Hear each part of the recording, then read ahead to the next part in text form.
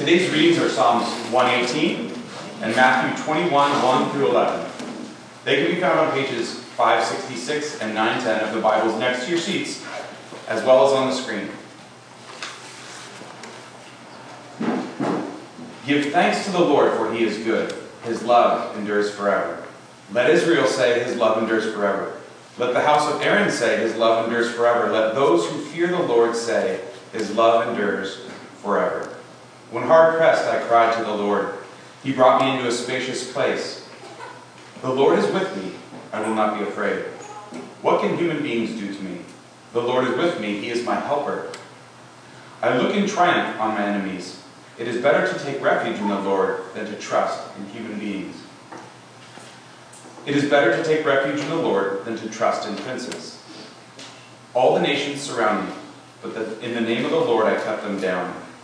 They surrounded me on every side, but in the name of the Lord I cut them down. They swarmed around me like bees, but they were consumed as quickly as burned thorns. In the name of the Lord I cut them down. I was pushed back and about to fall, but the Lord helped me. The Lord is my strength and my defense. He has become my salvation. Shouts of joy and victory resound in the tents of the righteous. The Lord's right hand has done mighty things. The Lord's right hand is lifted high.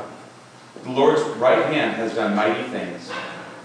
I will not die but live and will proclaim what the Lord has done. The Lord has chastened me severely, but he has not given me over to death. Open for me the gates of the righteous.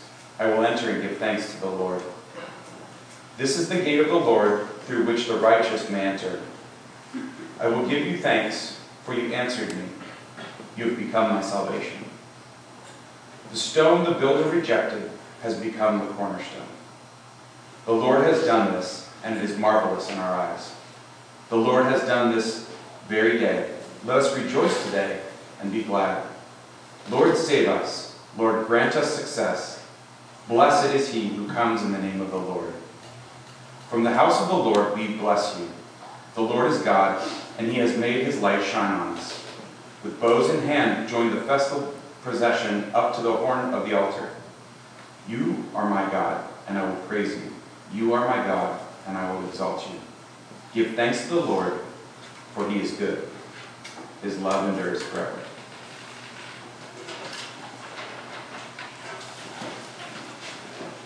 As they approached Jerusalem and came to Bethphage on the Mount of Olives, Jesus sent 2 disciples, saying to them, "Go to the village ahead of you, and at once you will find a donkey tied there, with her colt by her. Untie them and bring them to me. If anyone says anything to you, say that the Lord needs them, and he will send them right away." This took place to fulfill what was spoken through the prophet. "Say to daughter Zion, see, your king comes to you, gentle and riding on a donkey, and on a colt, the foal of a donkey." The disciples went and did as Jesus had instructed them. They brought the donkey and the colt and placed their cloaks on them for Jesus to sit on. A very large crowd spread their cloaks on the road, while others cut branches from the trees and spread them on the road. The crowds that went ahead of him and those that followed shouted, "Hosanna to the Son of David! Blessed is he who comes in the name of the Lord! Hosanna in the highest heaven!" When Jesus entered Jerusalem, the whole city was stirred and asked, "Who is this?" The crowds answered, "This is Jesus, the prophet from Nazareth in Galilee." The word of the Lord. Thanks be to God.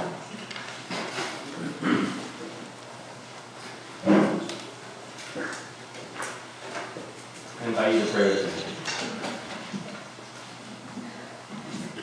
Our God of grace, as we come into this room, some of us come, we might not even have a sense as there's prayers being spoken and scripture being read, we might have a sense we don't even really know how to converse with you. We might feel out of place here this morning. We might feel unpracticed or distant from you. We might feel, or maybe some come in here this morning and have the sense of, once I felt a closeness to you, and it just feels like, that's so many years back. And was I just fooling myself? Will I ever feel that spiritual connection that I once had again? Some of us come and there's some joy to our life. There's things we're happy about. Some of us come in great spirits. Some of us come in mourning. And there's grief being stirred up this morning. So from all these different places, we look to you now in this time. Not that something necessarily gets spoken by me through a microphone, but that something comes from your voice into our hearts. That there be a sense in which you are calling our name, that you know us to the depths, and you are bringing us home to a place of where we can finally have a stillness instead of the inner agitation. We can finally have renewal instead of the sense of disintegration that we see around us in our lives, in the world, in the newspapers. We pray that you speak, that you be present, that you meet us in this time in such a way that our lives become an encounter with you and an expression of what it's like once someone has encountered your love. We pray this in Jesus' name. Amen. The question of the week last week was, how has rejection touched your life? We got a bunch of different answers. I just want to highlight one of them on the screen. If you go one or two more slides forward. I don't know if you can read that. How has rejection touched your life? My friend Lily didn't play with me. And there you go. Right? There you are.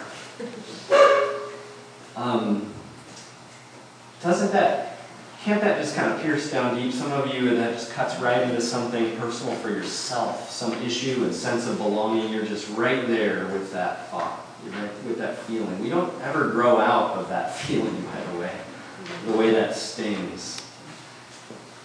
If you listen to the podcast S-Town, you're familiar with this character, John B. McLemore, who he's like this intelligent, fascinating, eccentric individual from a small town in the South. And he's being interviewed, and other people who know him are interviewed, and this professor of his from back in his college days is interviewed and says, it was clear that he was, I'm paraphrasing, but it was clear that John was teased a lot in his life. In fact, he would come to class wearing a bright colored wig. And he said, this is what I think was going on. He was so tired of just being teased or rejected for just who he was that he chose to make it very clear to himself in an understandable way, this is why I'm being teased in this situation. Rather than just this amorphous, I guess it's just because of who I am. It's just this way that rejection is germane to the human experience. The human social experience. But also, the human experience is filled with grandiose hopes of belonging. And it can be so disorienting amidst our sense of how things should work and how belonging should happen to experience rejection, the surprise and the disorienting nature of rejection. Christians, from the very beginning, as they tried to make sense of who Jesus was, and Jesus taught them how to do this. They grabbed hold of ancient scriptures from the Old Testament that helped understand Jesus and his mission. What was he doing? How does he see himself? What scripture text did he refer to? And one of them that he referred to and then the early church grabbed hold of very frequently is one that James just read a few minutes ago, where Psalm 18 says, the stone the builders rejected has become the cornerstone. And then it says, I think, God has done this and it is marvelous in our eyes. The Lord has done this and it is marvelous in our eyes. The stone the builders rejected has become the chief cornerstone. So, salvation, as it's accomplished through Jesus, we understand, we expect, and we know from the beginning that it's accomplished through the journey of Jesus' rejection. Not like we would expect or like Hollywood movies would have us imagine a good story being told. Not that I once was rejected. I once, in an earlier phase of my life, was impacted by rejection, but it made me stronger, and I eventually became victorious over it so that rejection would not define me, and I would be the victor. Not, I save people despite rejection, but this is, I will enter through into the room, into the hallway of rejection as a way of bringing what I'm bringing. It is in the rejection that I save. And so actually the Christian who's entered into what it means to have a relationship with God through Jesus, looks at Jesus and says, He is bearing the weight of my rejection, of the rejection that should be aimed at me, the rejection that my heart fears, that when Lily doesn't play with me, that taps down deep into a sense of how I should belong somewhere deeply. I have a craving to belong. And that Jesus carries all of that rejection that we fear, all of that loss that we fear of human relationship and human connection. And Jesus, as he goes into rejection, ushers me into full acceptance. That's what the Christian believes about Jesus and rejection. And what is happening as we enter into Holy Week. The passage of Matthew 21 ends with something that is a little flag, a little cue that says, pay attention. Where the last couple of phrases are all about the identity of Jesus. It's always kind of important when this pops up in the gospel stories. When Jesus entered Jerusalem, it's the last two sentences of the story we read, the whole city was stirred and asked, who is this? And the crowds answered, this is Jesus, the prophet from Nazareth of Galilee.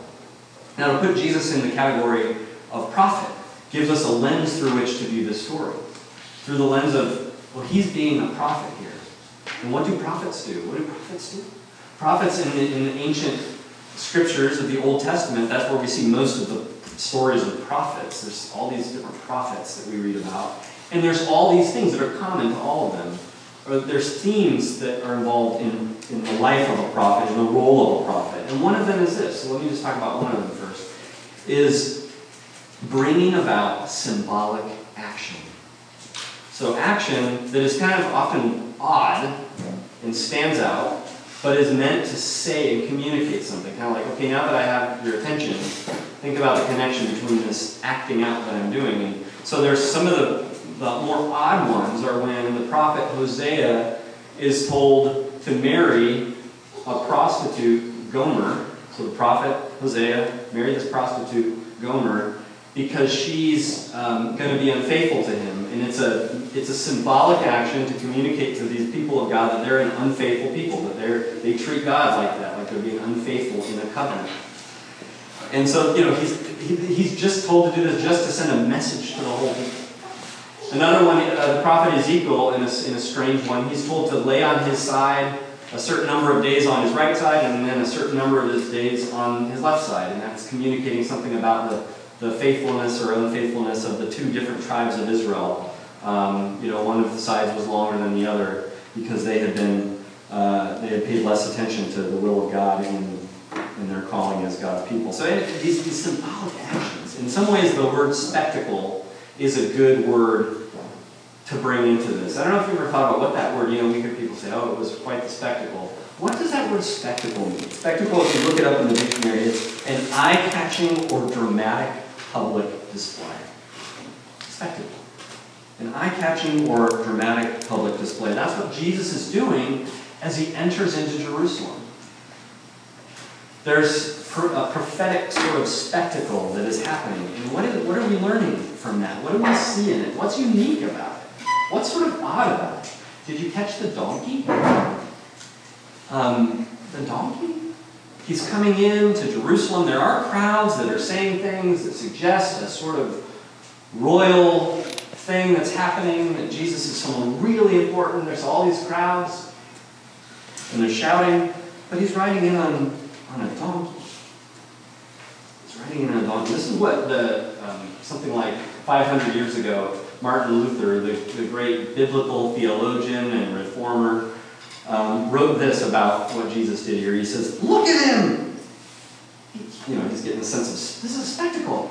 Look at him! He rides no stallion. which is a war animal.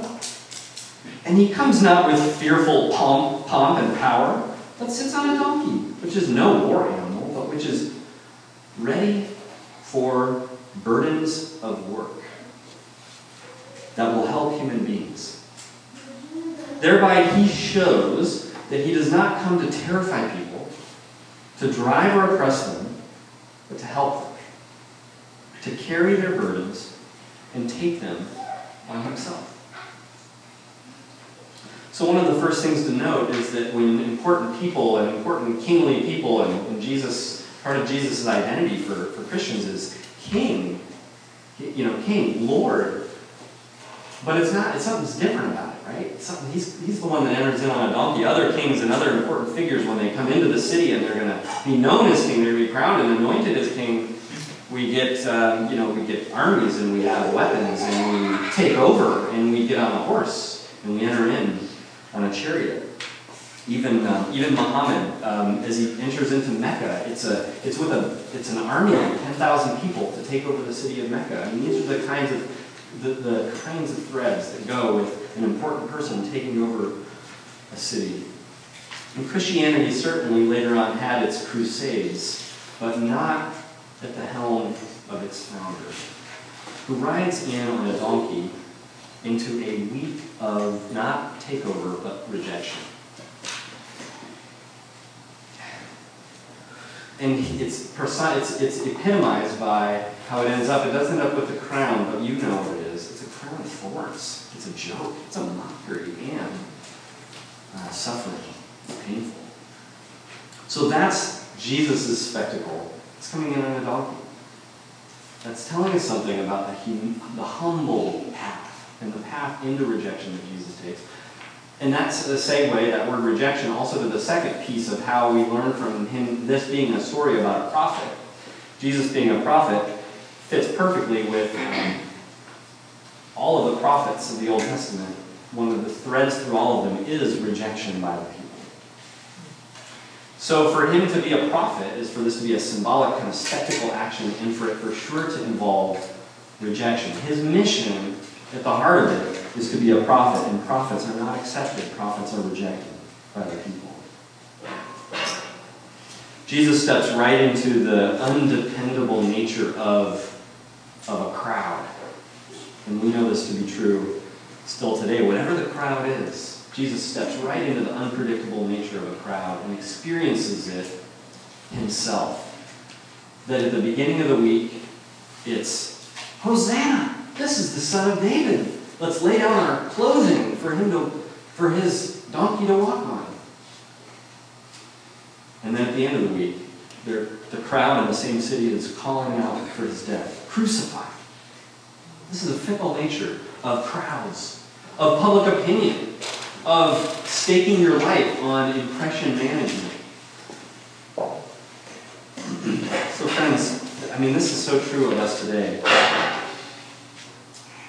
If you're in any way basing any degree of your happiness on how you are received and accepted by the world around you, you will be disappointed to that same degree. You will be greatly disappointed.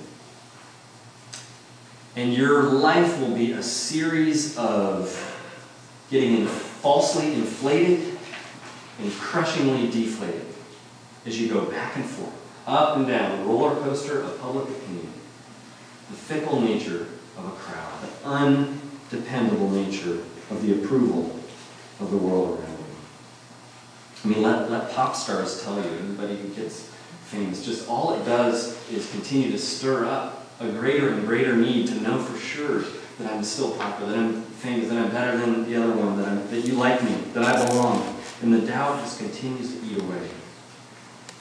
And it is Jesus' journey into rejection of this week, of Holy Week, his journey into rejection, that paves the way for your and my lasting, permanent belonging. It's the only answer that the Christian has on the issue of belonging. Is that Jesus went in and experienced rejection on my behalf for me, that I could get the belonging and the acceptance that exists between, as we see it and as it's been revealed through Jesus, the Father and the Son. Within God himself, there's this sort of connection and belonging that we've been ushered into as Jesus takes our place.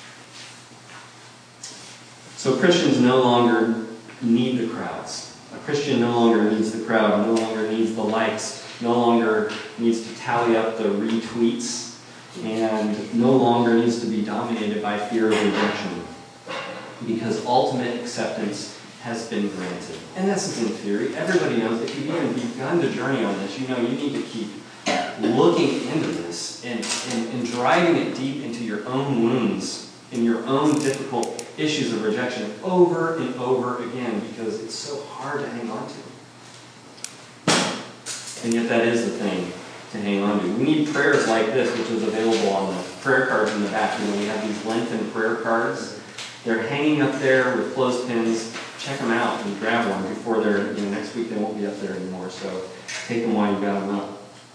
This is the Lenten prayer for fearing rejection. Listen to this prayer. This is just an example of how to drive the belonging of Jesus into your life.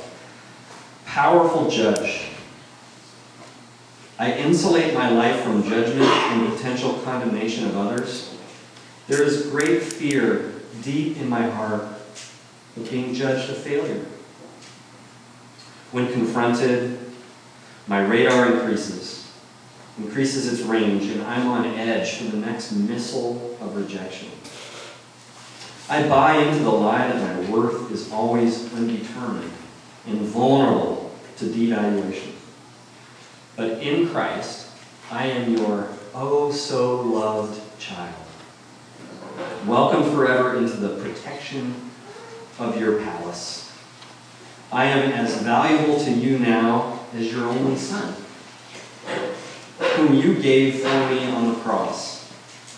The only way my status is revoked is when I stop living as if it were secure.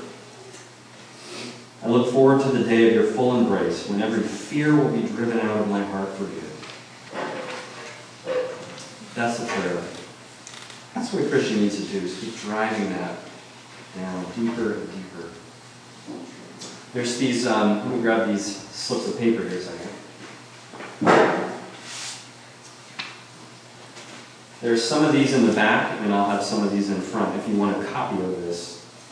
This is a prayer, this is a question and answer, and it's the first one of a catechism that I learned when I was growing up. I learned, this is the first one in the catechism, and there's 100-something questions and answers. So this is one of the few of them that I was taught to memorize. I'm a little shaky on it, but I still have most of it kind of burned in the ruts of my brain from having memorized this as a child. But part of the problem is even things you memorize, they don't fully come alive. I really wish this, as a sort of insight to the belonging that a Christian has, I wish this would have really come alive for me when I was about 10 or 11, 12 years old, when I was experiencing all kinds of kind of rejection in the social scene of 5th, 6th, 7th grade. So we know what I'm talking about. I wish this would come alive for me. What is your only comfort in life and in death? That I am not my own, but belong, body and soul, in life and in death, to my faithful Savior, Jesus Christ. He has fully paid for all my sins with his precious blood and has set me free from the tyranny of the devil. He watches over me in such a way that not a hair can fall from my head without the will of my Father in heaven. In fact, all things must work together for my salvation. Because I belong to him, Christ by his Spirit assures me of eternal life and makes me wholeheartedly willing and ready from now on to live for him. If you want a copy of that, just come up here after the service, and there's a few on the back table as well. And lastly, very briefly, so what happens if a community of people kind of draw together around, who all are defined by that kind of belonging, that kind of certainty of belonging? What does that community look like? What is the spectacle that is created through a community of people convinced at a deep level of their own acceptance and belonging. People who aren't running around with the agitation of rejection.